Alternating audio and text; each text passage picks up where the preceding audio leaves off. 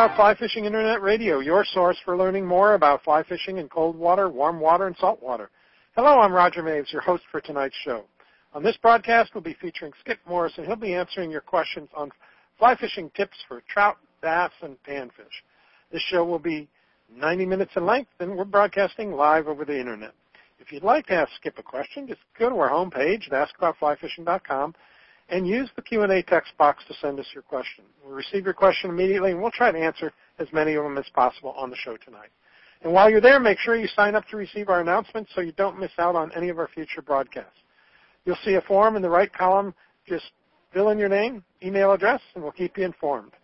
This broadcast will be recorded and will be available for playback on our website about 48 hours after the show ends. So if you have to leave early, you can return to the website at your convenience and listen to the recording at any time. The content of this broadcast is copyrighted and is the property of the Knowledge Group, Inc., doing business as Ask About Fly Fishing. Recordings or transcriptions of this program cannot be distributed or sold in any form. When we return, we'll be talking with Skip Morris about fly fishing tips for trout, bass, and panfish. Baja Fly Fishing Company is dedicated to fulfilling your vacation dreams. And just so there's no mistake, they derive as much pleasure helping a novice improve as they do fishing with a pro. From the casual to the hardcore, they can match your expectations with their experience and coaching. A vacation with Baja Fly Fishing is more than just a fishing trip. It's a full-on Baja experience that you will remember forever. They know the Baja after 40 years of traveling its back roads, kayaking its shoreline, surfing, and snorkeling, while pioneering the fly fishing techniques that have evolved into the tactics used today. They are well-versed in fly fishing the beach, in kayaks, on pangas, and are well-versed in all tackle types. Join them in pursuit of roosterfish, dorado, marlin, sailfish, wahoo, jack crevalle, yellowfin, skipjack, and many other species. Learn more about Baja Fly Fishing Company by visiting their website at BajaFlyfish.com. That's BajaFlyfish.com.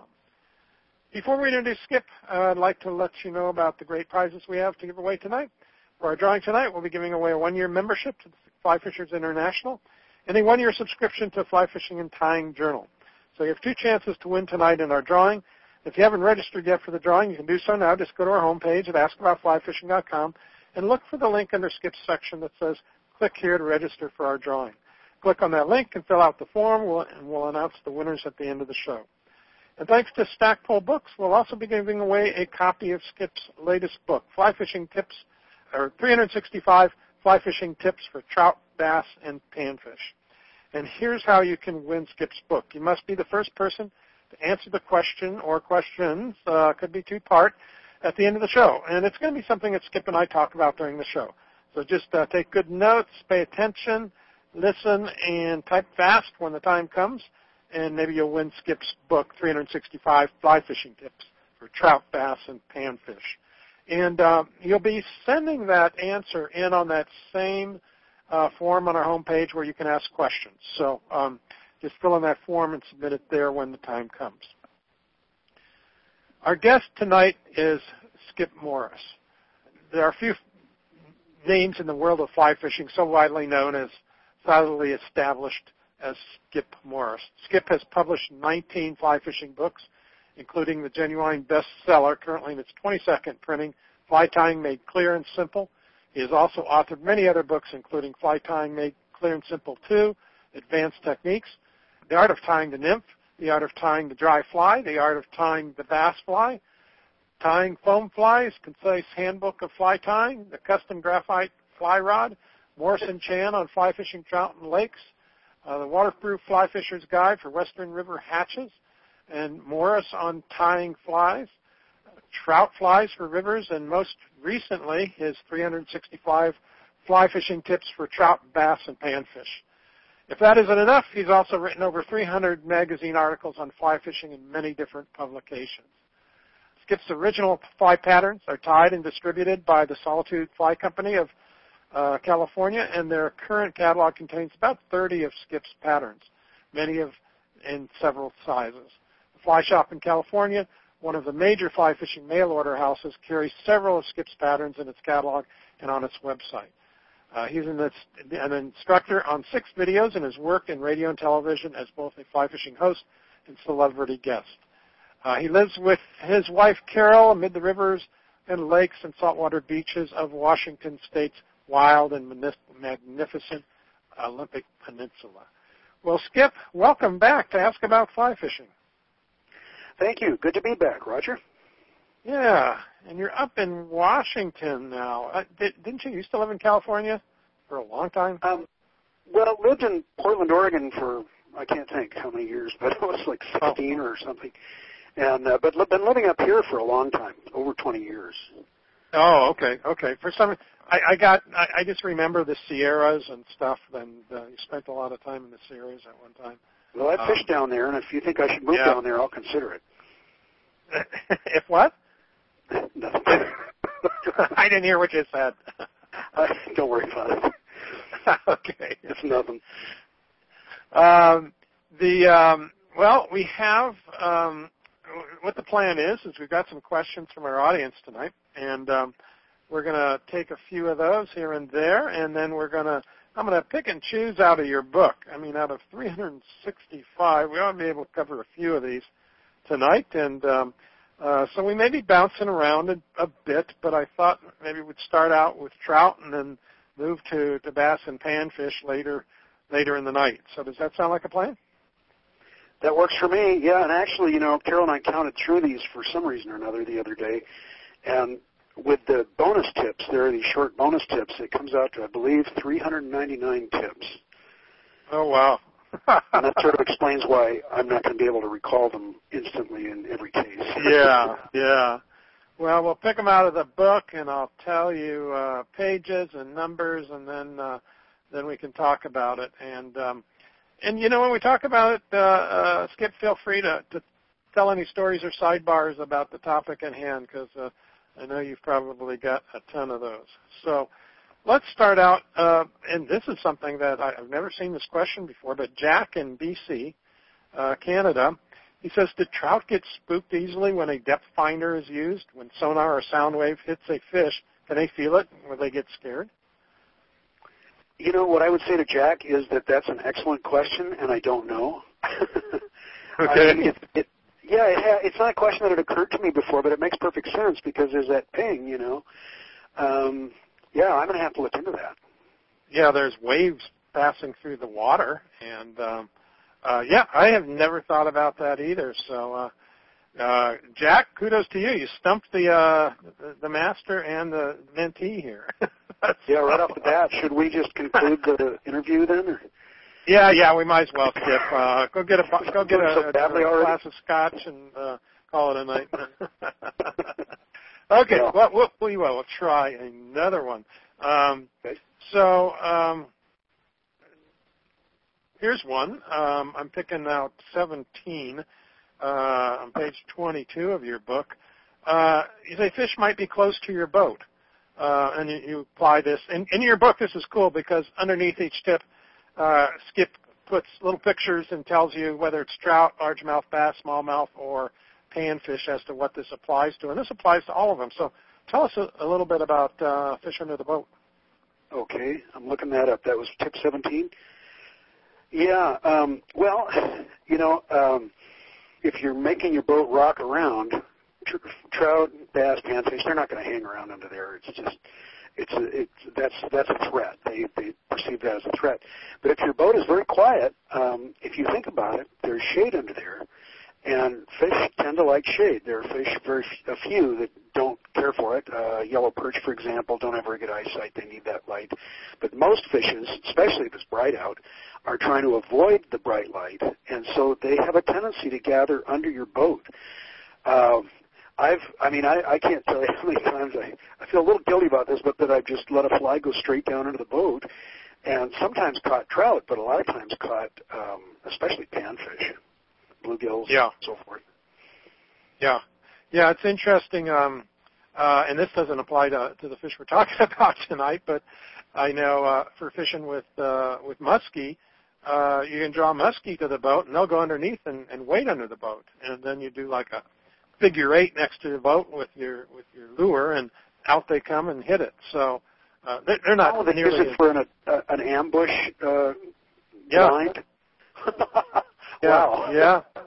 Yeah, so the first time my uncle told me about that, I thought he was pulling my leg, and then we did it, and out from under the boat comes a muskie. So, well, I've seen up in the Kamloops region, well, other areas up there, but especially Kamloops in British Columbia, Canada, I have seen loons, and loons are smart birds, and they have figured out that they can hide under your boat, and then when you bring your fish in, they come darting out and grab your fish and head off with it. Oh, really? And that's always kind of shocking because these are big birds. They can have a 6-foot wingspan, and they can shoot at your boat like a black and white torpedo and grab your fish that you were about to net. Yeah. They had something on. I think it was actually on the CNN news feed where an eagle got tangled up with an octopus the other day, and I guess the eagle tried to grab the octopus, and then the octopus was getting the better of the eagle, and there were some fishermen there that went and helped the eagle out by getting the octopus to release his grip on him. But yeah, that was a new one. Wow. These guys spend every day, for 50 years on the water. They said they never seen that before. But I'll bet. I've sure never seen that. They saltwater a bit. I've never seen that. Well, that sounds like doesn't that sound like a movie on the Sci-Fi Channel, Octopus versus Eagle or something like that. It could be, huh? Yeah. Those low-budget ones. Yeah. Octopus meets eagle. Anyway, well, let's look for some. Let's see. Scott Nelson wrote in. This will make you think for a minute. So while you're thinking, I'll find another question. He says, please tell us some unique nuggets of information that are not well known or very common by knowledgeable, experienced, seasoned fly fishers. He's digging deep. Yeah. Well, I think. Well, this is going to sound like a plug, but it's true, so I'm going to say it. But I think there are a lot of those in this book, honestly. I've just been fishing so many years, and I've hung around so many really sharp guides and fly fishers and fellow fly fishing writers, and I just always pepper them with questions and learn a lot. But there's one that does stick out in my mind, and it's a tip in here. I've never heard anybody else mention it. Maybe they've written about it and I haven't read it, but this is real high-end stuff. So imagine that you've got a trout rising quietly in front of you, and you're trying to get your fly out in front of the trout, as usual, without spooking this nervous trout that's up at the surface, just under the surface, rising in a rhythmic pattern. If you drop your fly too far upstream, that's great because then there's no chance the fish will see the fly drop. But if you drop your fly way upstream, it's also very hard to get it right in his feeding lane. So the way to drop it closer, not necessarily close, is to drop that fly right after the fish has gone down with an insect. Just right after. Now, I don't know what's going on in the trout's head or his world at that point. Maybe he's looking down. Maybe he's concentrating on swallowing the insect or something like that. But in any case, this works a lot. For some reason, there's that moment when the trout takes an insect, and then right after he starts to go down with it, when he doesn't notice things like that, and you can drop your fly fairly close to him, and then when he comes up again, it's there, and he doesn't know how it got there. If he were below the surface of the water and hadn't risen yet, and you dropped your fly that close, it would spook him. Interesting. So first of all, it sounds like you have to spot that fish rising and try to get his tempo down, right? His rise pattern. Yep. Yeah, and then drop, and then as soon as he takes a bite of whatever, he closes his eyes and goes and goes down, and then that's when you cast, right? I guess that's what happens. But right after they go down with something, there's that they're moment. Distracted. Yeah. I've pulled that off a lot of times. It works. Yeah, I've never heard that one before. So that's a winner for you, Scott. We'll skip in with that one because that is a good one. That's a good one. I'll have to try that. I've never tried that either. And if you're I got one here. I'm sorry. Go ahead. I was going to say tip number 135 on page 109 of your book. You're talking about the tuck cast. Tell us why that's important in today's world. Especially, I think this can relate to contact nymphing, which a lot of people are doing now as well, right? You're talking about, what was it, 139? 135. 135? Oh, the tuck, yeah. Yeah. Well, the tuck really is valuable, and it's an overpowered high cast where the rod really stops. And because the fly has weight, all nymphs in streams, that you fish in streams, have weight, or there's weight on the leader, one of the two. Otherwise, you can't get the fly down there to the fish in time before everything gets swept past. And so the tuck creates a lot of slack right directly over that fly. And if there's slack, there's no resistance. And so the fly can just get right down there to the fish. It can start sinking and keep sinking, and the leader is kind of piled on top of it, or the tippet rather, and leader. And so it can pull them down easily. One of the big challenges of fishing nymphs in streams is that by the time the nymph is down to the level where the fish are, it's dragging downstream. It's coming back up because you've reached the end of your line. So everything we can do to get that nymph down as quickly as possible is to our advantage, and the tuck cast pays off for that. Yeah, and gets you in contact with the nymphs quickly as well. Talk about, this is 116, animating dry flies. Most of the time we're talking about dead drifting dry flies or not creating movement. At what times would you want to animate dry flies? There are really two times in my experience. One is when the insect or creature, typically it would be an insect of some kind, whether it's one from land, like a grasshopper, or one that hatches from the water, such as a mayfly or a stonefly. Anyway, if the bug, or whatever it is, that the fish are feeding on, and this applies mostly to trout. This book really is mostly about trout in streams, but it is also about a bunch of other things. And I'm getting off the subject, but I was amazed how many of these tips applied to all these fishes.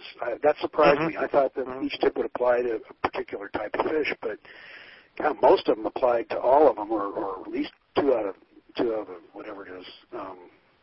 So, backtracking to where I was going, if the natural that the fish is feeding on is active, you want your fly to be active as well. A lot of insects that hatch or drop to the water are not active or not very active. So then you're trying to get what we call dead drift, as though the fly is just drifting along unattached to a leader. But there are insects for sure, spruce moths, grasshoppers, adult stoneflies, some caddisflies that drop on the water or hatch from the water, and they're active. They may skitter across the water. They may just flutter around, and then you just try to put your fly without really moving it very much. And you watch the insects and you try to imitate that movement, whatever that is, whether that's no movement or some particular kind of movement. Mm-hmm. Do you fish much with spiders, like smallmouth? Oh, you mean like the old classic huge hackle, tiny hook spiders? Dry flies, is that what you're talking about? Yeah, I think the ones I've seen, the patterns are more leggy patterns, with a bunch of rubber legs that float. That's a whole different thing. I'm not sure. I mean, I have a pattern that I fish all the time for bass and panfish, and quite often for trout in lakes, called the Predator, and it's one of my patterns, and it does have rubber legs that swim all over the place, just spring all over. So I guess that would be a yes.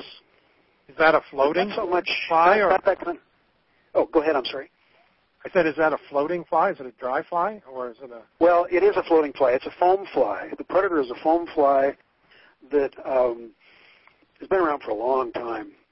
And I fish it, actually, for all these different species. I'll fish it on lakes for largemouth, smallmouth, panfish. I'll fish it in streams for smallmouth. I'll fish it in lakes quite often for trout, trolling it. I even started to fish it lately for trout on the surface and caught a bunch. So it's a real versatile fly. I fish it a lot. It just, this very year, it came out tied commercially from the Solitude Company. So it's out there. Is that something you would use movement on, or is that usually dead drifted? No, I'm almost always giving that one some action. If I'm fishing it on a full sinking line, usually I'm giving it quite a bit of action, making the legs flip and making the fly really swim.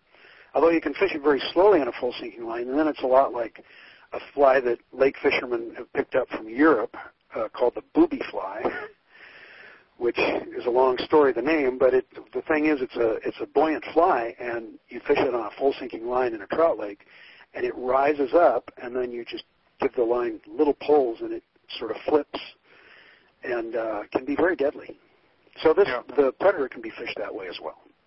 Yeah. Okay. We're going to take a quick break here, and when we come back, we'll be talking with Skip Moore about some of the great tips he has in his most recent book, 365 Fly Fishing Tips. So hang with us, and we'll be right back. Looking for that shot at a permit? Whipray Key Fishing Lodge in Belize is where you want to be. When you stay at Whipray Key Fishing Lodge, you're on a private island and are only minutes away from some of the finest permit fishing in Belize. Whipray Key is just a 30-minute boat ride from Placencia.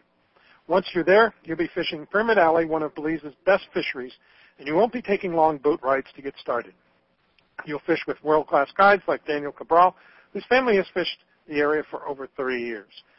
Want to switch it up and fish for tarpon and bonefish and make it a grand slam? They can make it happen at Whipray Key Fishing Lodge. Book your next adventure now. Visit WhiprayKeyFishingLodge.com. That's Whipray, C-A-Y-E, FishingLodge.com.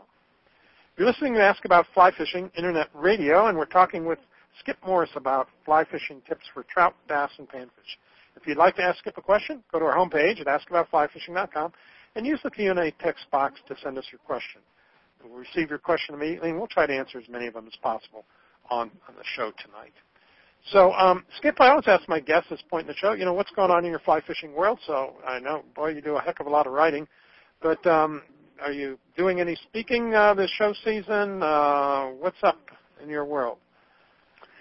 Yes, I've got some local stuff with fly clubs, but I'm also flying out. We're going to go back to Memphis.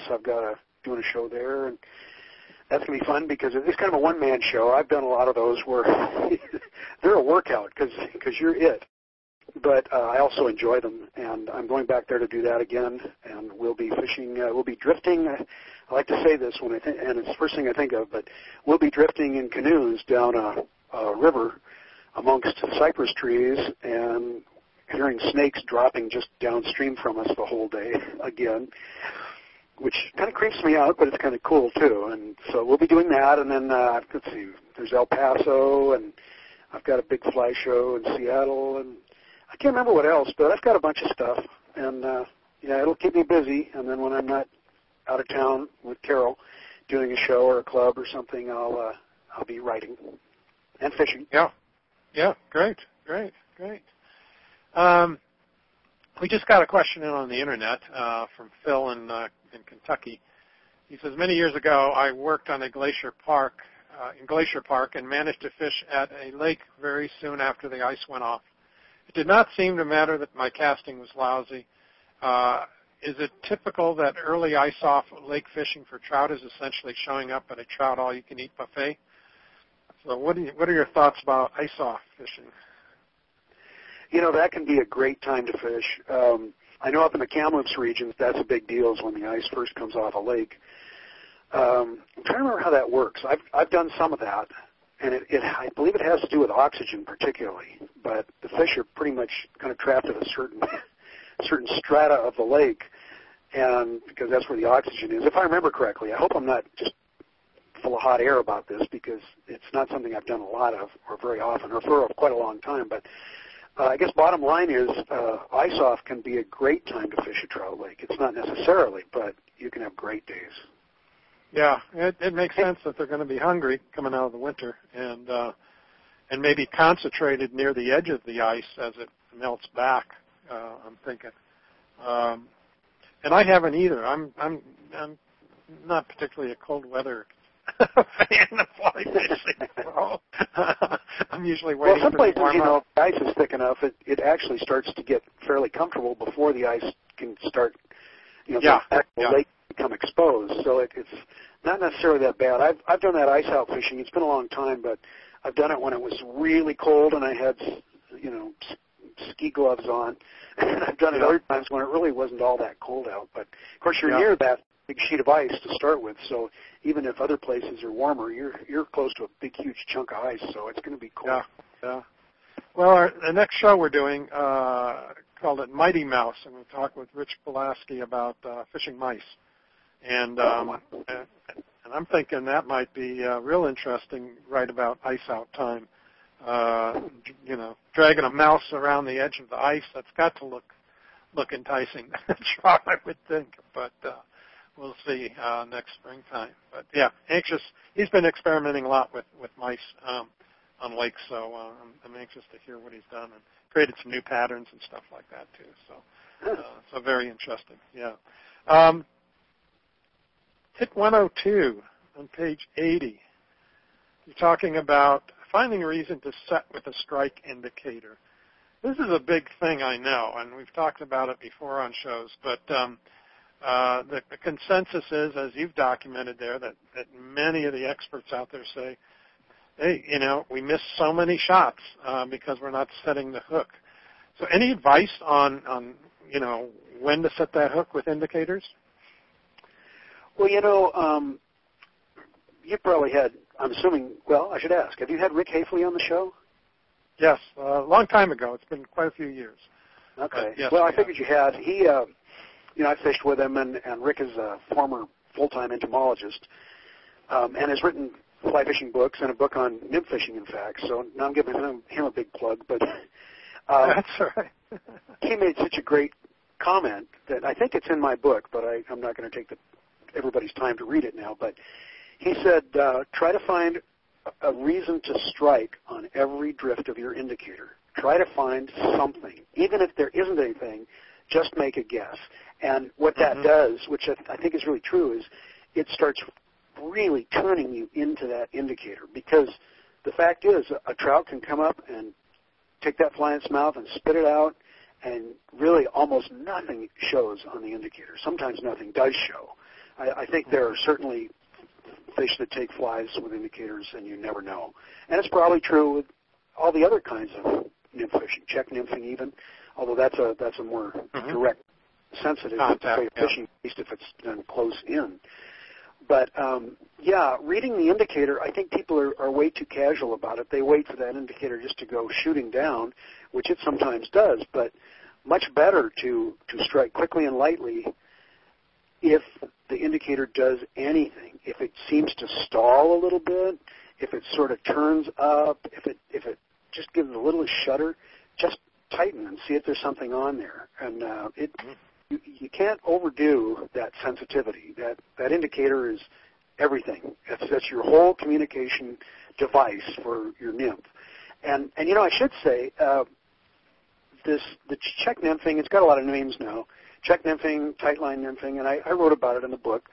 It can be deadly, and I do enjoy doing it, and I do it, and I've been doing it for quite a while. But I still feel, at least in my own fishing, that strike indicator nymphing, it's still the basis of my nymphing. I can reach out much further. I can reach water that I can't reach any other way. You have to be at a good angle to check nymph, and with an indicator you can even put it downstream if you have to and just feed out line. It's more versatile. It covers water the check nymphing can't. That said, I don't want to sound like I'm the Grinch concerning check nymphing, because I do it, and I like it, and I think it can be deadly. Yeah. Yeah, we were, I think, an interview a month or two ago, interviewed George Daniel, and we were talking about that, and basically, it comes down to you use whatever is effective for that moment, and nothing is good at all times. You know what I mean? So exactly. And that was his opinion too. And he's a big contact nympher. But he said same thing you just said. There are times I can't reach him with that. I can't get a contact nymph rig down and maintain contact. So you have to get some kind of suspension device. Some I saw recently, Skip, were they had like almost a little antenna on top, so that if that antenna moved, like if it went downstream or upstream just a little bit, then that was an indicator that something's happening under there, even if the indicator didn't really move in the water. But it was just changing the line direction underneath would tip that little antenna kind of thing. I forget what they're called, but it was something I hadn't seen before. But remember the old bobbers when we were kids that had the big long stick on top? Fishing bait. Yeah. that's what those were back then, right? When that big long antenna on those went over to the side, you had them. But yeah, I think we kind of we go back to those days of where that bobber went down, with a catfish or something, and you knew you had them. But that's not the way with fly fishing. Yeah, interesting. Well, yeah, I absolutely agree. And I was going to say, I remember those actual just out and out true bobbers that did have that little stick or tower on them, so that you could read that. And I think that makes a lot of sense. I haven't experimented with that too much. Last couple of years, I've really gotten onto these screw-on indicators. They have the little cap that's easy to lose. All right. So I've learned how not to lose those, of course, because it's not much value when you lose the cap, but the screw-on top. But I've been using those a lot, partly because they're so lightweight and easy to see. They're kind of almost fluorescent. But I think there's something to that. I mean, it's been interesting to watch the evolution of strike indicators, because once in a while I still use a Corky because I can get those in sizes you can't get any other indicator. And sometimes I use tiny indicators for really tough trout that are feeding just under the surface. But the old Corky, I was using that probably 30 years ago, I'm guessing. That's a steelhead lure that everybody discovered they could use as a strike indicator, and it really still makes a real good one. But it's been funny to watch strike putty and yarn indicators and all this stuff come and go or come and stay. And most of the indicators that have gotten popular have had their own unique advantages. So, you got to experiment and see what you like. Yeah, the one you were talking about a minute ago are called airlock. And the nice thing about those with the little nut is that they don't crimp the line and they can be moved easily, which I really like. The other one that What? Oh, I'm sorry. I was just going to agree with you. I hate indicators that crimp my leader. Yeah. The other one that's out there that I talked at the IFTD show is the folks that make it is that New Zealand strike indicator, which has the wool and the little attachment mechanism, and it doesn't crimp the line and can be moved easily too. So, but it's real soft wool kind of thing, which is kind of nice. And I've yet to try it, but it looks very, very good too. Yeah, it seems like every year a new one comes out, right? But I think the trend is to make sure it's movable and make sure it's not crimping your line to damage the leader. So I think those are right. I absolutely agree with you. If you're not adjusting the distance between your indicator and your fly when you're fishing a trout stream, then either you've found a trout stream that's exactly one depth and speed of current throughout its entire length, which is impossible, or else you should be moving that indicator, adjusting for the different depths and the different speeds of current. Yeah, right. Trying to get down to where the fish are, and that can change significantly in just one drift as well, right? So I think it was maybe Jason Randall that was talking about lifting that indicator up and down as you do your drift, depending on the depth of the water. So sometimes you have to pull it off the water and put it back down just so that you can get those flies to settle. I thought it was kind of a unique approach too that I've been trying. Stuart Van Dorn in Illinois, he wrote in and asked, it seems that while we focus on tying flies with lively, sparkly, shiny, bright materials, how important do you think it is also that we animate the fly? And you were talking about this a minute ago. So, for instance, your crayfish pattern, how would you retrieve it? Well, the first thing I would say, Stuart, is that, and let's just maybe for the moment stick with the crayfish pattern, the most important thing as to how I would work that fly is I would watch a crayfish. And that's just goes for all flies that imitate things. That's what I was saying before, sort of. We're kind of looped back, but if the insect or the creature moves, try to imitate. Don't just make your fly move, but try to make your fly move like that creature. Crayfish, for example, they'll kind of crawl along the bottom. I have a way of doing that for smallmouth, where I just skid the fly a little bit along the bottom and let it sit. I also will cast the fly, get it low, and then retrieve it in darts, because if you ever spook a crayfish in the shallows, and I've done that a million times, boy, they can move. They start flipping that tail, and they let their legs fly out behind them. and they really move, and it's in pulses. So study the thing that you're imitating. I think that's the most important thing of all. As far as flashy materials and flies, sometimes they're really appropriate, especially in attractor flies, and sometimes in imitative flies, because, for example, chironomids, mayflies, when they're ready to hatch, they have a lot of shiny gases under their shucks to help them hatch. But it can be easy to get too much sparkle in a fly to where it stops looking like an insect or whatever it's imitating. Mm-hmm. Mm-hmm. Yeah, we're doing it.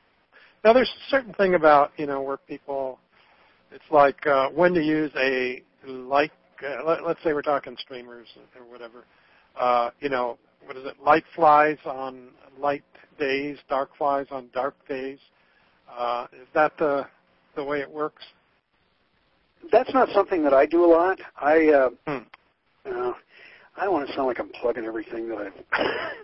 No, that's fine. Well, I can't avoid it here, but a fly that I fish a lot is called the Morris minnow, and it's crazy bright. And the first time I fished it about 15 years ago, I thought, well, this isn't going to work. This is ridiculous. And then ever since then, I've caught almost all my biggest trout on it. So apparently it's not too bright, but which kind of goes against what I said earlier. But, this is fishing. Don't expect the rules to always work. But no, I really just pretty much fish the same flies regardless of the weather, as far as streamers for trout anyway. Mm-hmm. Mm-hmm. Okay. Yeah, I was just wondering, what I was getting at is with the light and dark is there, and I guess what you're saying is no, there is no particular rule about that, but, when you're using a bright, flashy fly, works in dark water, deep water, as well as in sunlit surface water. Is that what you're saying? Sure. Yeah. Yeah, I guess there was a thought there, but it just took off on its own. Go get Carol. She'll find it for you. She is my memory, really. Yeah. Well, that's what's happened. Well, one thing I will say is that I do believe, and I don't know, I haven't studied this, I'm not an expert at this particular thing, or maybe anything, but I do believe from my own observations that in colored water, that dark flies show up better than light flies, the exact opposite of what you would think. So if there's a color in the water, if it's tea stain or if it's a kind of a muddy color from runoff, the darker fly will show up in the water better than a light fly. And I think that what happens is that dark color, like black or purple even, that color has a density that a pale color doesn't have. It just gets lost. But the dark color shows up as this sort of silhouette that really is easier to perceive in the water. And I feel like I catch more fish with dark flies if the water has color to it. Mm-hmm. The other thing I've noticed, that thought came back for a moment. Let's see if I can catch it. We've talked a lot about imitation, about imitating crayfish and bugs. It's easy to get caught up in that when you first start out in fly fishing because you hear so much about it. But a good chunk of the time, probably more often than not, in most cases, fish are not feeding on one particular thing over and over. They're feeding on a variety of things. And then it becomes more important how you present your fly than having just the right fly. So I just think that's an important thing to tell beginners because they read the stuff that I and others write, and we love to write about hatches and selective fish, but most of the time that's not really happening. Well, that brings up tip number 220, page 197. Imitations versus attractors, which and when. And I was doing, in fact, I wish I had the article in front of me, but there was an article out there about, maybe it was on a fly site selling flies, but it was talking about searching patterns, attractor patterns, imitation patterns, and, the difference between them. So what are your thoughts on those, and the differences between them and when they should be used? That's, these are all excellent questions, but that one certainly is. And I have a pretty simple formula with trout. And, let me ask you, Roger, I have the book in front of me, but I didn't dig up that tip. What symbols does it have? Does it just have trout, or does it have all the different? No, it has all four. Yep. Okay. All four. Okay. Well, and it should. But the first thing I would say, to your very good question, excellent question, is that imitation typically is more important with trout than with any of the other species, at least in this book, both basses and panfish. Trout are the big imitation fishes. It certainly can be important with smallmouth and largemouth, and probably even occasionally with panfishes. I've definitely seen it with large and smallmouth, but it's very common with trout. That said, as I was saying before, most of the time trout are kind of feeding on whatever comes along. So then it opens up a lot of possibilities. If they're just open-minded and have to take each bit of food on a case-by-case basis, your choices get pretty wild. But here's what I do. Let's say I'm walking up to a trout stream and I don't know what to fish. I'll do something that I think is very smart, if I'm smart, that particular day. I will turn over some rocks or use a kick net or something like that and see what's down there. And then I'll put on a fly that's imitative. This is assuming trout aren't rising and there's not a hatch going on. And then I'll try imitating that with my nymph. And if that's not catching as many fish as I feel it should after a little while, or I just feel like, there's no reason not to, I'll try an attractor fly. And an attractor fly is a fly that does not look like anything found in nature. It's intentionally made not to imitate anything real. But usually an attractor fly sort of looks like something alive, although sometimes very bizarre. I will try an attractor nymph if I feel the imitative nymph isn't as effective as it should be. And a lot of times, I'd say 1 out of 3 times, the attractor nymph will catch more fish than the imitative nymph. And there are lots of theories about why that is. Some of them make a lot of sense to me. But the bottom line is, that's just a fact of life in my fishing, is if I'm fishing a trout stream, and I don't care if it's in the south, a tailwater in the south, or it's out here in the west, or it's over in the east, if about 1/3 or 1/4 of the time, I will catch more fish, sometimes way more fish on an attractor than on an imitative pattern. And then the other part of your question was about searching patterns. Is that right? Yeah. Yeah, well, that's kind of a Dave Hughes terminology. Searching pattern. Yeah, that's where I got it from. Yeah. I think that's what you said. Right. I mean, he loves that term, and it's a good term. Well, of course, Dave's a fine writer, too, but it simply means a fly that you trust to just go around and try to find a fish.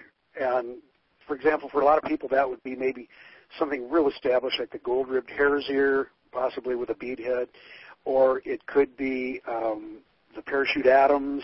It's just a fly that's versatile, can imitate a bunch of things, or can just look like something edible. It might be the Clouser minnow for smallmouth bass. I could go on like this, but we have our flies that we trust that are well known to be very versatile flies. And if you don't know what to put on, then you can put on one of those and just fish it with good faith, and a lot of times that will do the trick. Mm-hmm.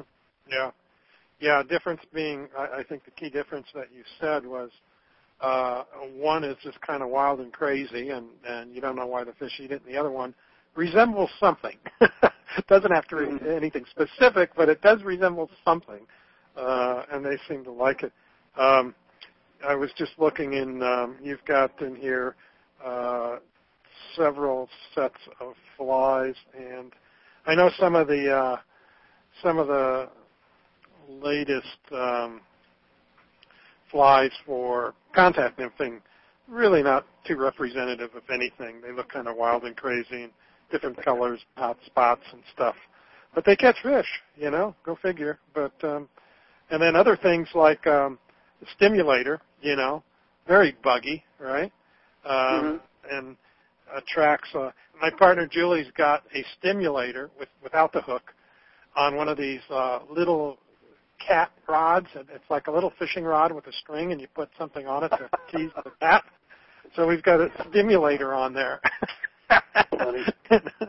And she's been hanging it over ledges and stuff in the house. I walk around and I see this bug on the wall. And it's the damn stimulator hanging over the ledge. I think it's great because it looks so buggy. It just looks so buggy. But it does, and if it were bouncing around the air, it'd look like a flying insect for sure. Oh yeah.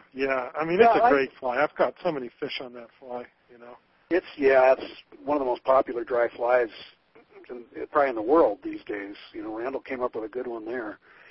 I think of imitative flies as being of two types. There's kind of general imitations, which I think the stimulator is, even if you read Randall's books, which have been out of print for a while, but he'll say in there the yellow, this stimulator imitates golden stoneflies, grasshoppers. He'll name two other things, and he's probably right. Those are sort of loose imitations or versatile imitations, and then you get flies that are very specific. And the ones that come to mind, again, are mine, of course, because I created them and spent a ton of time with them. But I have an anatomical, for example, green drake, and an anatomical pale morning dun. And these are nymphs that look very much like the real specific nymph. So if you have a hatch of pale morning duns and you're fishing the nymph, the anatomical PMD is going to give you an edge because it looks just like them. Whereas you could fish something very general, like even a soft tackle, and the fish might take it, but I think you have an edge with the more accurate fly. But the more accurate fly is going to imitate fewer things. So if you want an imitation, if you're not sure what the trout are taking, then I would go with the more general fly. Yeah, good point, because if you're imitating something, you better be spot on, right? I mean, it doesn't cover as many bases. I can see that, yeah. Well, it's an advantage, although there's another tip in here that talks in the book that talks about, where I talk, what am I saying, it talks, about the importance of how you fish a fly versus what fly you fish. And really, I think it's typically more important how you fish a fly than whether or not you have just the right fly. So that's important. Getting it in the zone, right, is more important than and making it behave properly and all that stuff, right. And fishing it in the water where the fish are, that helps. Yeah, I'm looking at your foundation set of flies in the book, 207, for trout streams. And seeing those old favorites there, beadhead pheasant tail, Bitch Creek, Copper John, Dave's Hopper, Elk Hair Caddis, Parachute Adams, I think that may be one of the best flies around. Griffith's Gnat, Stimulator, Royal Wolf. God, those flies have lasted for so many years, Oh, yeah. Still are effective, yeah. So those are some of the ones you put in there for trout. You also had Chernobyl ant and Clouser minnow as well. And then lake flies you've got here. Why don't you talk about, is this, what's this Sparkle Furry Dragon? That's a new one for me. Is that one of your flies? It's one of my patterns. Okay. Thanks. Great. Nice going, Roger. Yeah. I'll give you that $1 later. Okay. Tell us about that fly. Sure. No, glad you asked. Well, I put that in there, honestly, because I fished it a ton, and it's really available. I mean, you can find it online. Your fly shop may carry it. It's one of my patterns, but it's tied commercially, and it's been a big seller. So occasionally I did put my own flies in these collections, but only because they've been available commercially for a long time and because I trust them. Most of these flies in these collections are not my patterns. The great majority of them are not. But what I was trying to do in the book, I really think it's important because I fish a lot with people who are new to fly fishing or just don't do it that much, and some questions just keep coming up. And one of them is, for example, if we're fishing a trout stream, they say, look, just tell me, what flies do I need to have on me when I go to trout streams? And so I gave that a lot of thought and came up with a collection of, let's see, how many is it? 1, 2, 3, 4, 5, 6, 7, 8, 9, 10, 11, 12. Just 12 flies. Unless there's one on the next page. Oh, there are 2 more. So just 14 flies out of the tens of thousands, if not hundreds of thousands of fly patterns out there. And I tried to pick ones that you could go online or go to your fly shop and actually find. I didn't want to, if I had a lot of faith in a fly and you couldn't get it easily, it's not in here. But I even had a guy right off the bat do a review of this book on Amazon, and he said, this is one of the things I love about this book, is that somebody finally nailed down a list of flies. So I just think it's something that people need and want, especially when they're first getting into fly fishing. Yeah, yeah. Well, but did you want me to tell you about the yeah, spray dragon? Because I really didn't. Yeah. No, you haven't yet. Well, I'm calling you out on it. I've been fishing this thing for a long time. It's got a body made of rabbit fur, so that when you fish the fly, the body actually moves a little bit. It kind of bends and moves. And it's almost all soft materials, so that which I find I hook and hold more trout on flies that have soft materials in general, especially big flies that are soft, because the trout comes up and bites onto the fish, and the trout comes up and bites onto the fly, and if the fly has stiff parts in it, it creates all these leverage problems. But if the materials are soft, they just move out of the way, and the trout gets the hook. So it's just a fly that I really trust, and that Solitude Fly Company picked up a long time ago, and it works. Is it supposed to be some damsel representation or just buggy? It imitates a dragonfly nymph. The dragonfly nymph? Okay. Dragonfly nymph. And I fish it mostly in trout lakes, but I have caught smallmouth, and I have caught largemouth, and I have caught a variety of panfishes on that fly. Because they all live in water that has dragonfly nymphs. So what's your retrieve method for that fly? It varies a bit. I had my little backstory. I had my own flock or herd or bevy of dragonfly nymphs at one point, and I got to study them really all the time. This is years ago. Carol put in this little pond, and one year we had a bunch of dragonfly nymphs in there, and so I would walk out in the daytime and take a break and just watch them. And what I can tell you about dragonfly nymphs is they just kind of climb around slowly most of the time, but if they are startled, they really dart. They have this way of shooting water out their nether regions in a kind of a jet propulsion manner, and they can really move, and they move in darts. It's almost like a tiny crayfish. And so I'll fish dragonfly, this one or any other dragonfly. There are other good patterns for dragonfly nymphs out there, but I will fish it on a full sinking line usually, and I'll fish it right off the bottom within a foot. I'll either work it slowly, just in little pulses, or every once in a while I'll give it some quick pulls just to, sometimes if a fish is coming near that dragonfly and it darts, I think there's a killer instinct or a hunting instinct that kicks in. So I experiment, but most of the time it's just a kind of a slow pulsing retrieve. Okay, good. I'll have to try that one. Let's take a quick break, and then when we come back, we'll start to move into talking about some bass and panfish here as well. So I got a bunch of questions here from our listeners, and I want to make sure I get all those in. So stick with me, and we'll be right back. Fly Fishers International needs your support. Its conservation projects at both the national and club level are addressing critical issues of importance to fly fishers. The organization provides grants to help with restoration habits like Wolf Creek in Idaho and Sands Creek in Delaware County, New York, and funds projects that collect valuable data about fish and their habitats like the Peacock Bass Study in Miami, Florida. FFI's core values remain unchanged: to serve as a strong advocate for fly fishing in all waters for all fish, to preserve and to promote the arts of fly casting and fly tying, and to help ensure future generations can continue to enjoy these one-of-a-kind experiences. These efforts won't be nearly as effective without your help.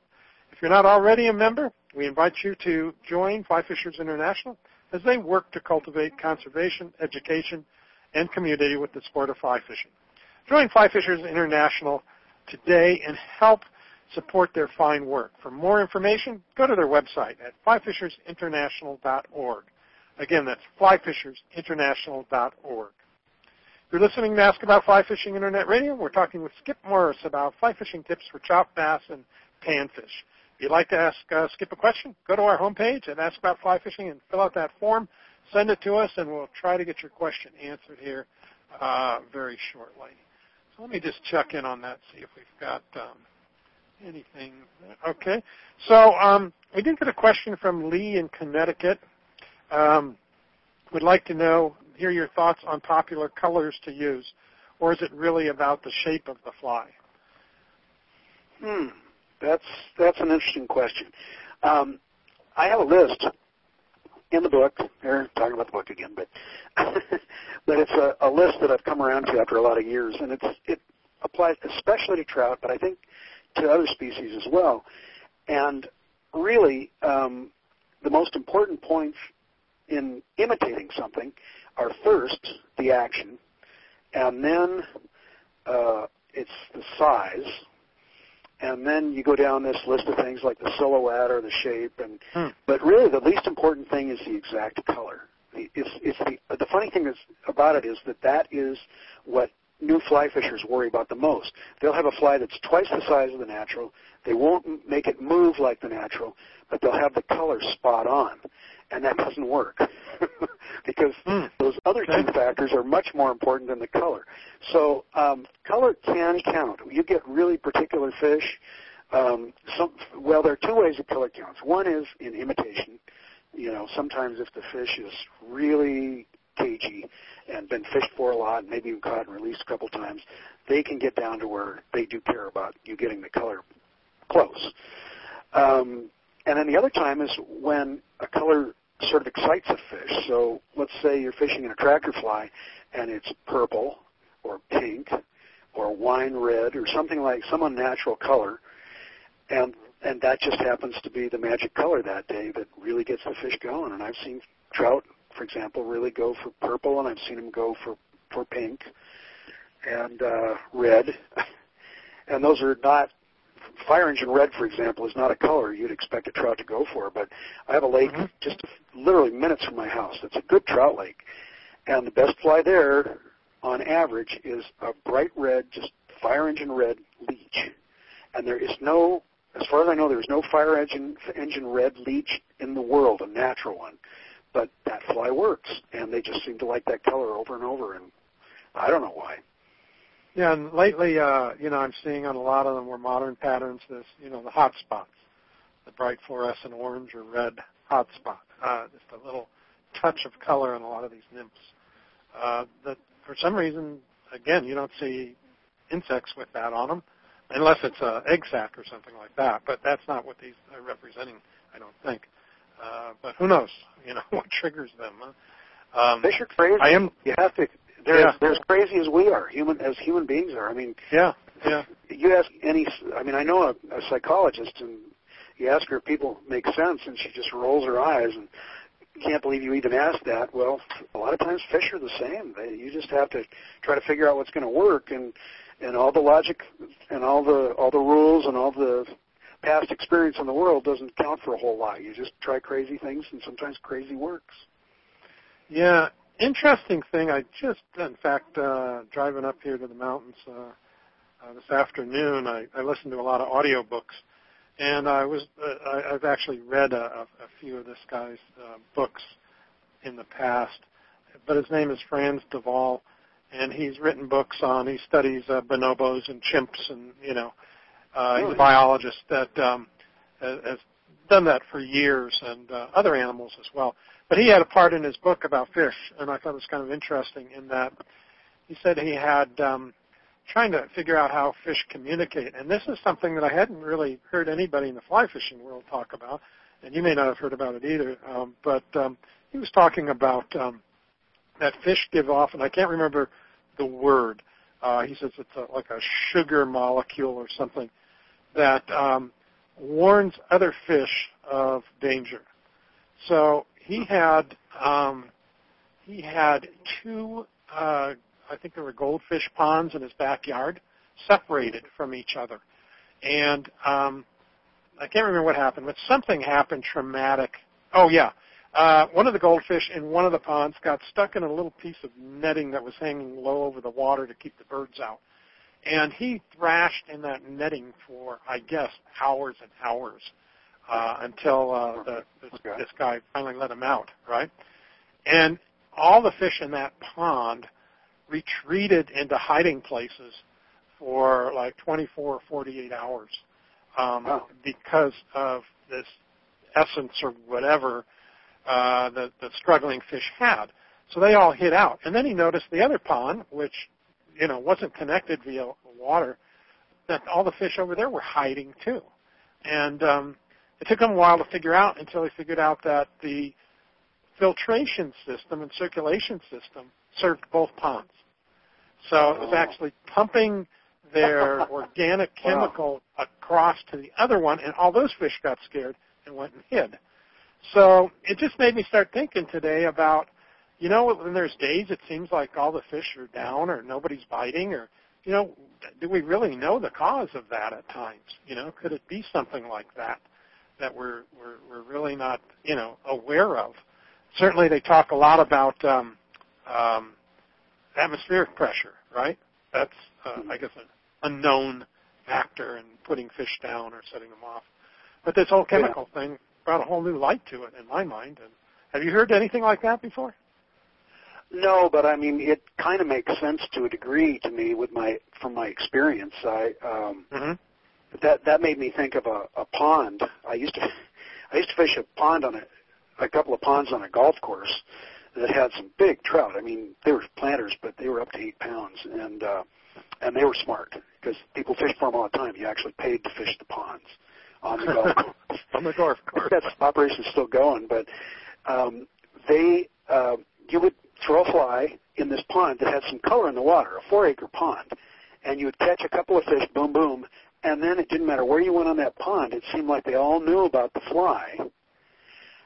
I mean, this even goes beyond what you were saying. This is a really specific thing. They actually knew about the fly, and over this happened to us, and we'd look at each other, and my fishing partner, and we'd say, this can't be possible. But it kept happening. We'd throw in a fly, and 2 or 3 fish would go for it, and then the whole pond knew about it, and we'd have to try something else. Yeah. I think there's a lot we don't know yet, And, I guess it's just another dimension of fly fishing that we always have to be learning and studying because there is no magic formula, that's for sure. And if there were, I mean, if you could do the math and then catch fish every time, I think we'd all give this up eventually. The mystery is a big part of the appeal to me. I try to remind myself of that when I can't figure out how to catch fish because, then I'm not as filled with the mystery as I am when I'm able to work around it. The end of September, we went up to the Bighorn, my friend and I, and we floated it for 2 days. We caught 3 fish between the two of us. There was an algae bloom going on, and just no one was catching fish. Even with guides would get off their water, and their client had caught 1 fish for the day. So, this algae bloom was affecting all those fish in that river. It was just terrible. I've never seen the river like that. But there again, biological factors happening that, can put them all down for whatever reason. We don't really understand why, but we know that's... I wonder if it was an oxygen thing. Yeah, I don't know. So lack of oxygen, and they kind of hunker down and just rest or whatever. Maybe that's what it is. Nobody seemed to know, but everybody knew that it was just bad fishing. I've got a tip for you, Roger. Okay. By the time that happens, you have to have a really open mind. But, I mean, if you go to some place like Henry's Fork of the Snake, you go there to fish Henry's Fork of the Snake. But if Henry's Fork of the Snake just is off and nobody can figure out what's going on, change water. And I mean, you may have already known that, but I mean that can pay off so well. There's usually something else around, and it may not be what you had in mind, but it could be really good or even great.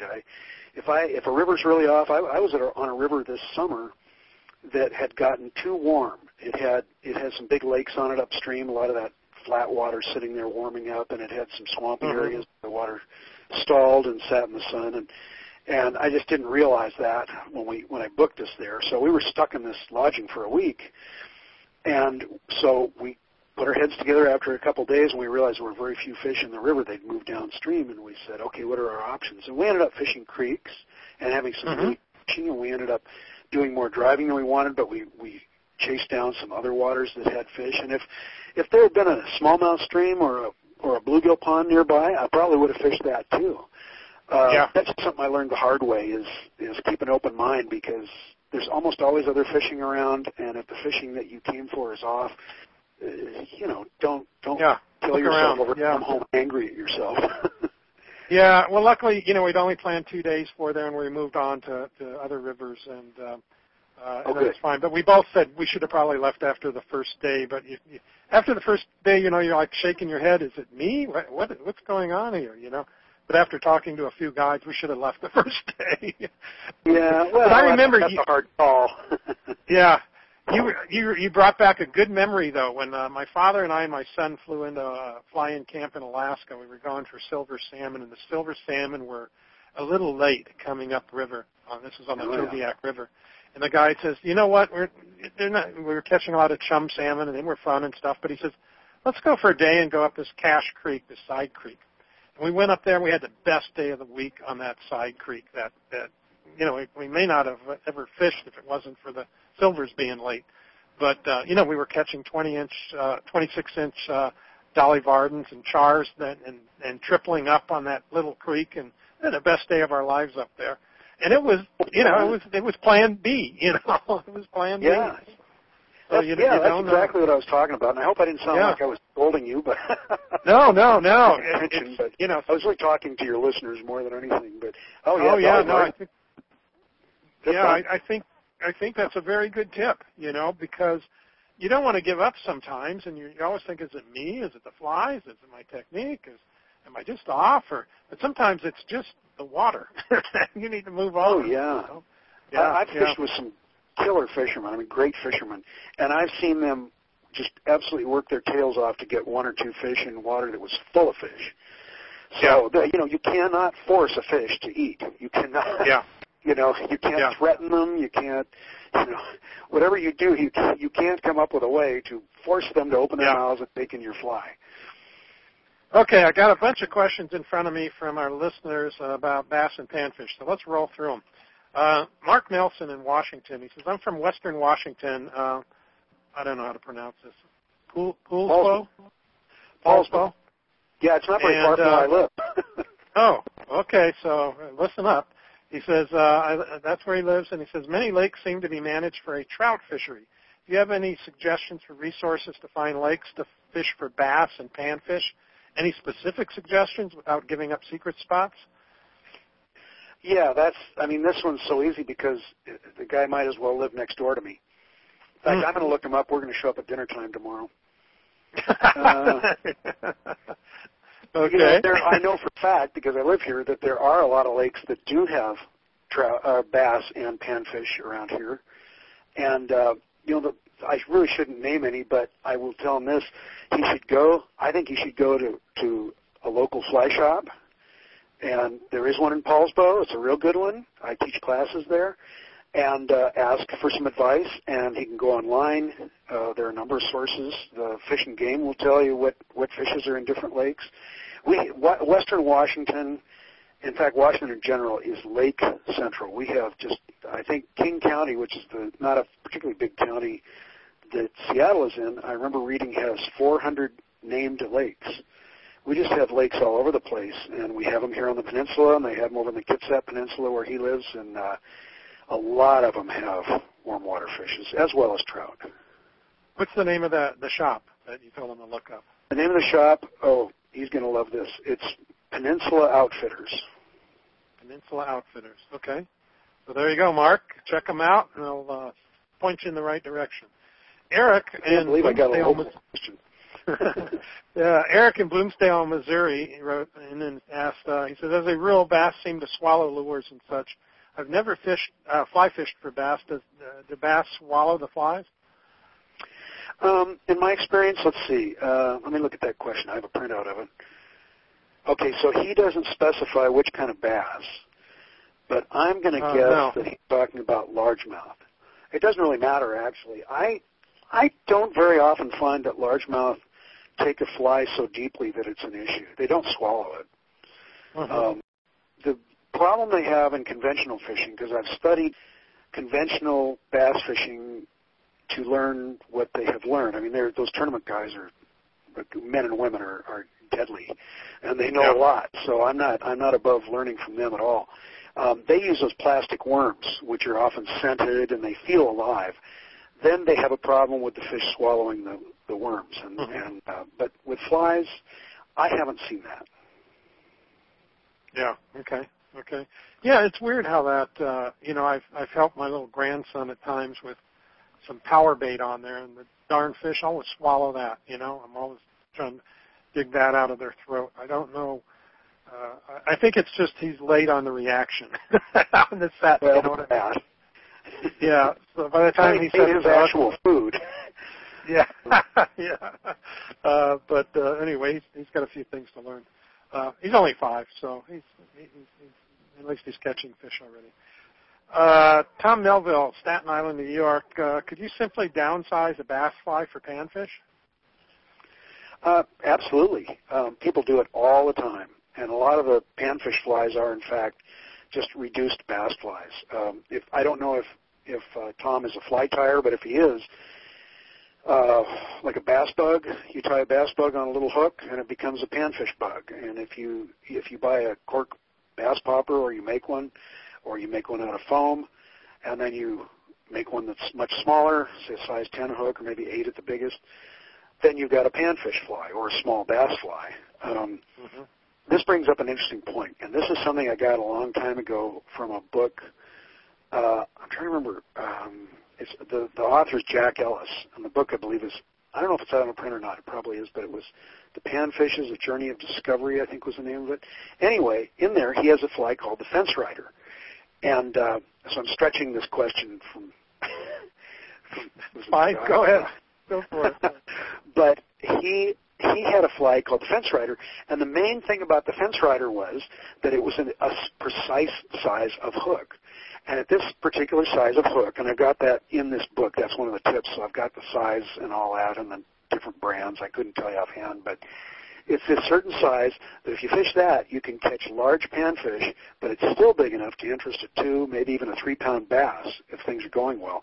And that's a lot of fun. And he calls that fence riding because you kind of got one leg on both sides of the fence. You're fishing for panfish on one side and bass on the other, but you're doing it all at once. And if you get this size right, you can catch a bunch of big panfish, big bluegills, but you can also catch largemouth bass. And it's really fun to do that because you never know what you're going to catch next. And I really enjoy that aspect. And it's called the Fence Rider? That's the name of the Fence Rider. And as I recall, I haven't seen one for a little while, but I'm not going to look it up in the book because it'll take too long. But I believe it was just a little hair bug, and the whole thing was the size of the hook. Yeah. Well, I noticed you've got the flies in here broken out by, trout and then largemouth bass, smallmouth bass in lakes and then the panfish. But there's a few that rear their heads, on all the pages, like copper john, woolly worms, woolly booger, I think you said earlier, some of these flies work for all the fish in all the waters, depending on the size, of course. But some flies. But then there was, I think I posted it on my Facebook feed or shared it the other day. Somebody showed a picture of a trout with another trout in it with its tail sticking out, and that trout it was trying to swallow was almost as big as it was, And oh gosh! Like, oh my gosh! Wow. So even if it is too big for them, they'll still try to eat it. They're gluttons at times. Yeah.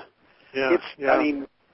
Everybody who's fished streamers for trout, or for largemouth or smallmouth bass, has caught fish that were just barely bigger than the streamers. So, I don't know if they were trying to pick a fight with it, or if they were trying to eat it, or what. But that happens. That happens pretty often. Scott DeWeese in Indiana wrote in. He says, "When fly fishing for bass or panfish, do you hop or dropper? If so, what is your most effective flies?" Let's see, so where did I put that? I heard you, but I'm just going to take a look at it to make sure.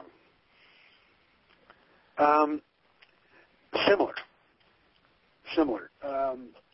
I won't use a hopper typically, but when I'm fishing for largemouth, smallmouth bass, mainly largemouth bass and panfish, I would say.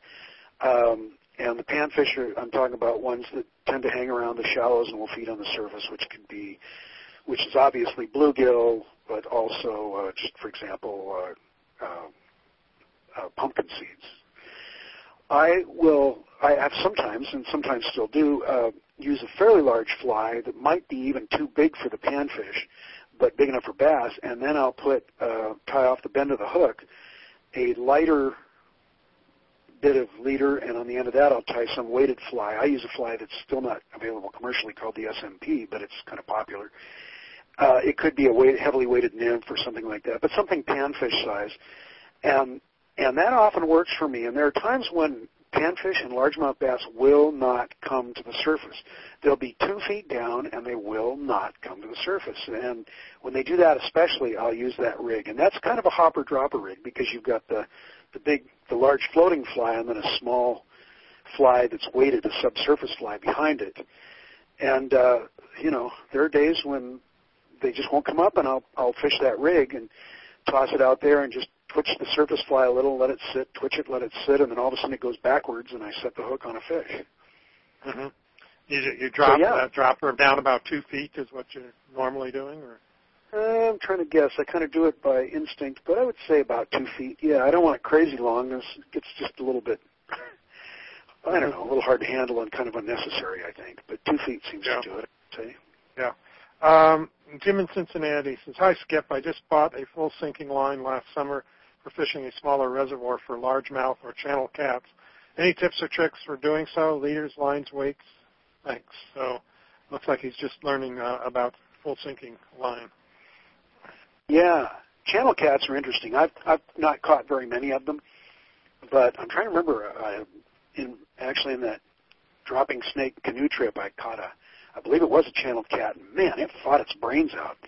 I was surprised. I always thought of a catfish as kind of an old boot, but that thing fought like a wild rainbow the same size, with the exception that it just never came close to jumping. But yeah. Anyway, so that's a strong fish, and largemouth bass can put up a real good fight too. I don't know much about channel cats. I just know that I've caught very few of them. But what I can tell him about, it was largemouth, wasn't it, that he was talking about? Yeah. Yep. Yeah. Wanting to know about using sinking lines with those largemouth. Yeah, I do that all the time.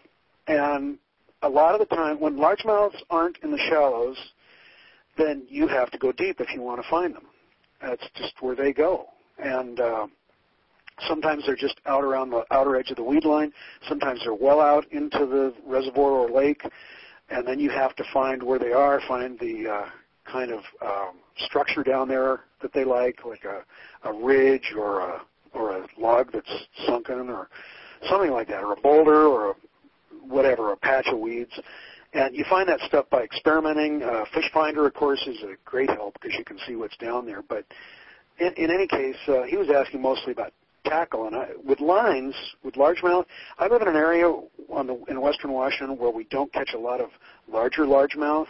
Once in a while somebody catches a real big one, but for the most part, they're 8 to 12 inches, 13 is even starting to get to be a big one. I go other places, and that's not even the average size. But around here, I can get away with a 6-weight line, no problem, full sinking line or floating. But you start getting into bigger bass, and you're throwing bigger bugs, and you've got largemouth bass are really dirty fighters. You've got to it's a tug of war more than anything. And so a heavy line suits a heavy rod, and you want that heavy rod to fight fish. So a lot of places, a 7-weight is a good choice. If you live in Florida or someplace that has really big bass, you might want to go with an 8. Some people go even heavier, but I think a 7 is a good choice for a largemouth bass sinking line. Do you, with that sinking line, are your leaders usually just straight, untapered, short? Some people do that. I have never been comfortable. Now, some awfully good fishermen use very short, untapered leaders with sinking lines for all of these species, for trout and bass, both basses.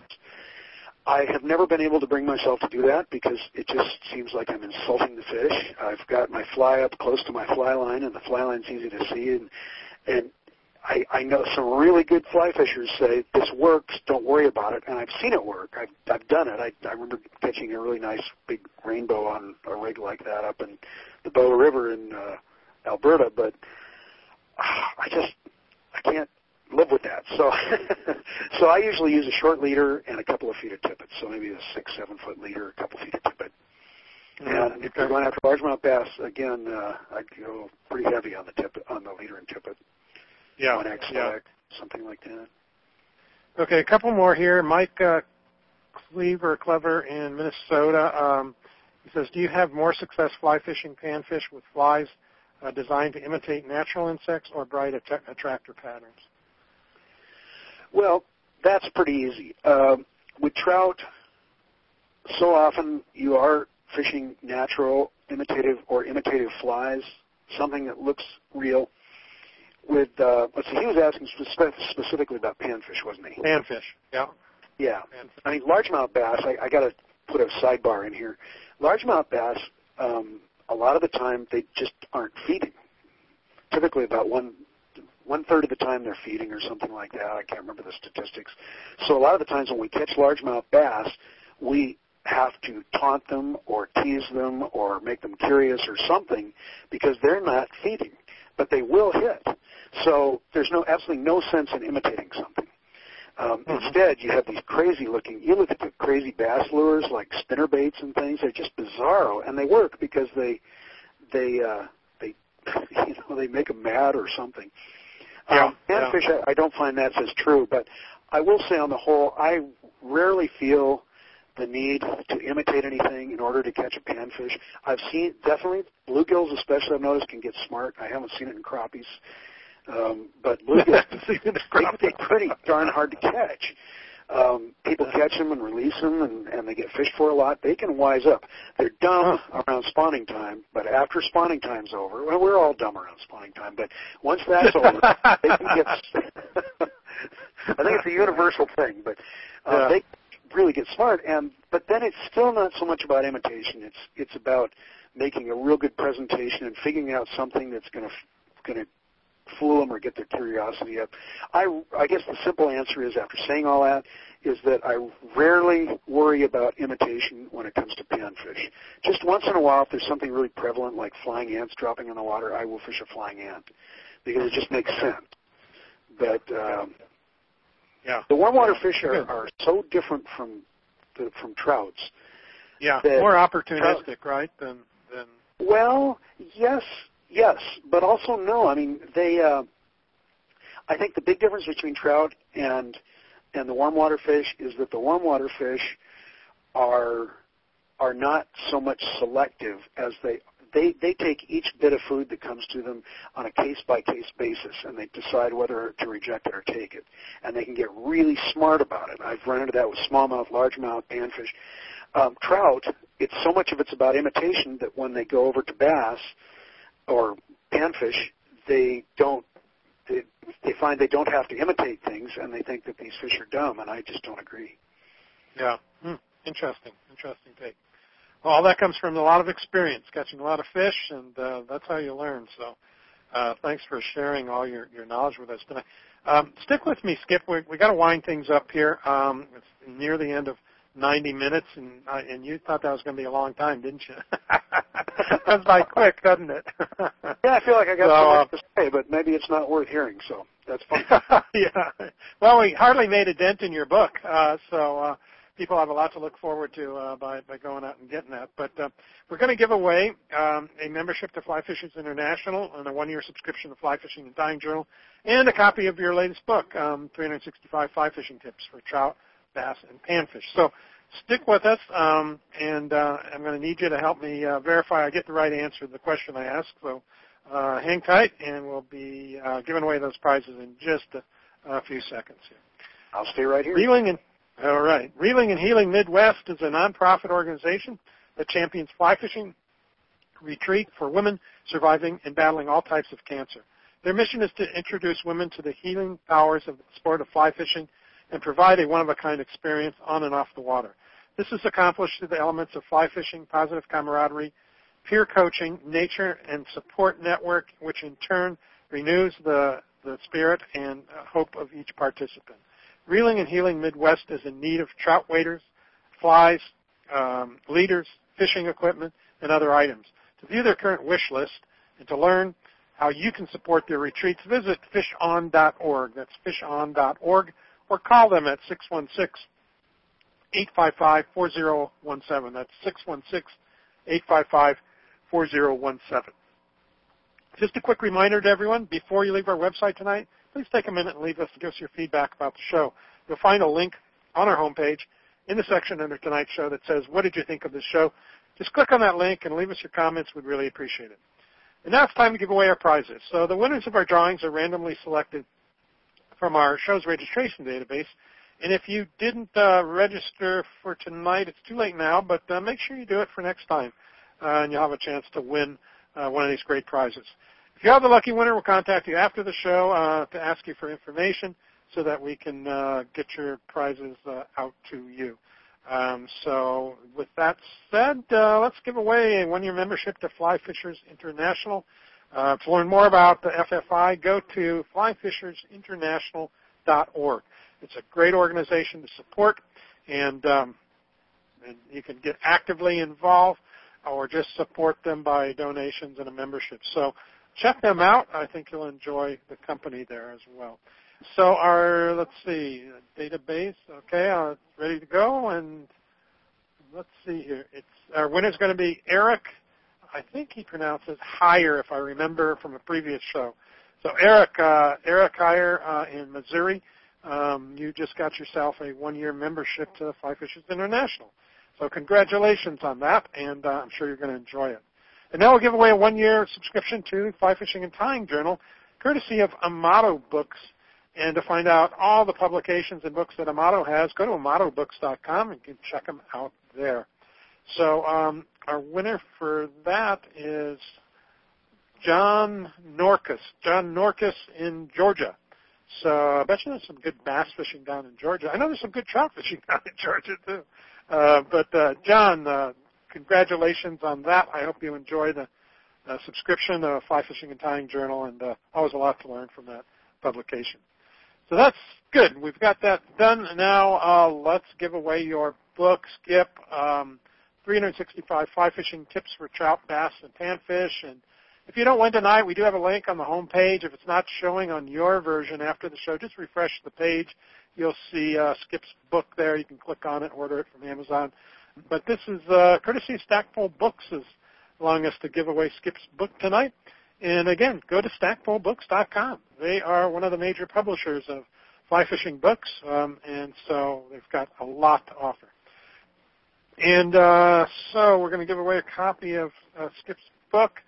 And the question you need to answer is, most of the flies in Skip's book are other people's flies, but we talked about one of his flies that he uses for dragonfly nymphs. What's the name of Skip's fly? What's the name of Skip's fly? So you have to enter your submission on the home page of our website, askaboutflyfishing.com, and we'll see Skip now. There's a little delay before they hear us, number one, with the broadcast, and then we have to wait for them to type, and it'll take us a minute or so to get some responses. So let's see what we get coming through here. Haven't got anything yet. If I tell you what it is, do I get the book? No, don't do that. I've had that happen twice in really? some 300 shows where my guest answers my question. I said, I know you know it. I'm trying to find out if anybody else knows it. Okay. Yeah. We just got one in from Wayne in Kamloops, BC. Wayne, the only trouble is I might not be able to get you a copy of the book up there. I will talk to you after the show to do that. The reason is, guys, in Canada is U.S. Postal Service charges about $50 to get a book up there. So the publishers aren't willing to send one up there at that rate. It costs more to mail it than it does for the book, So we can maybe work something else out for you, Wayne. But I'll communicate with you by email to do that. Let's see if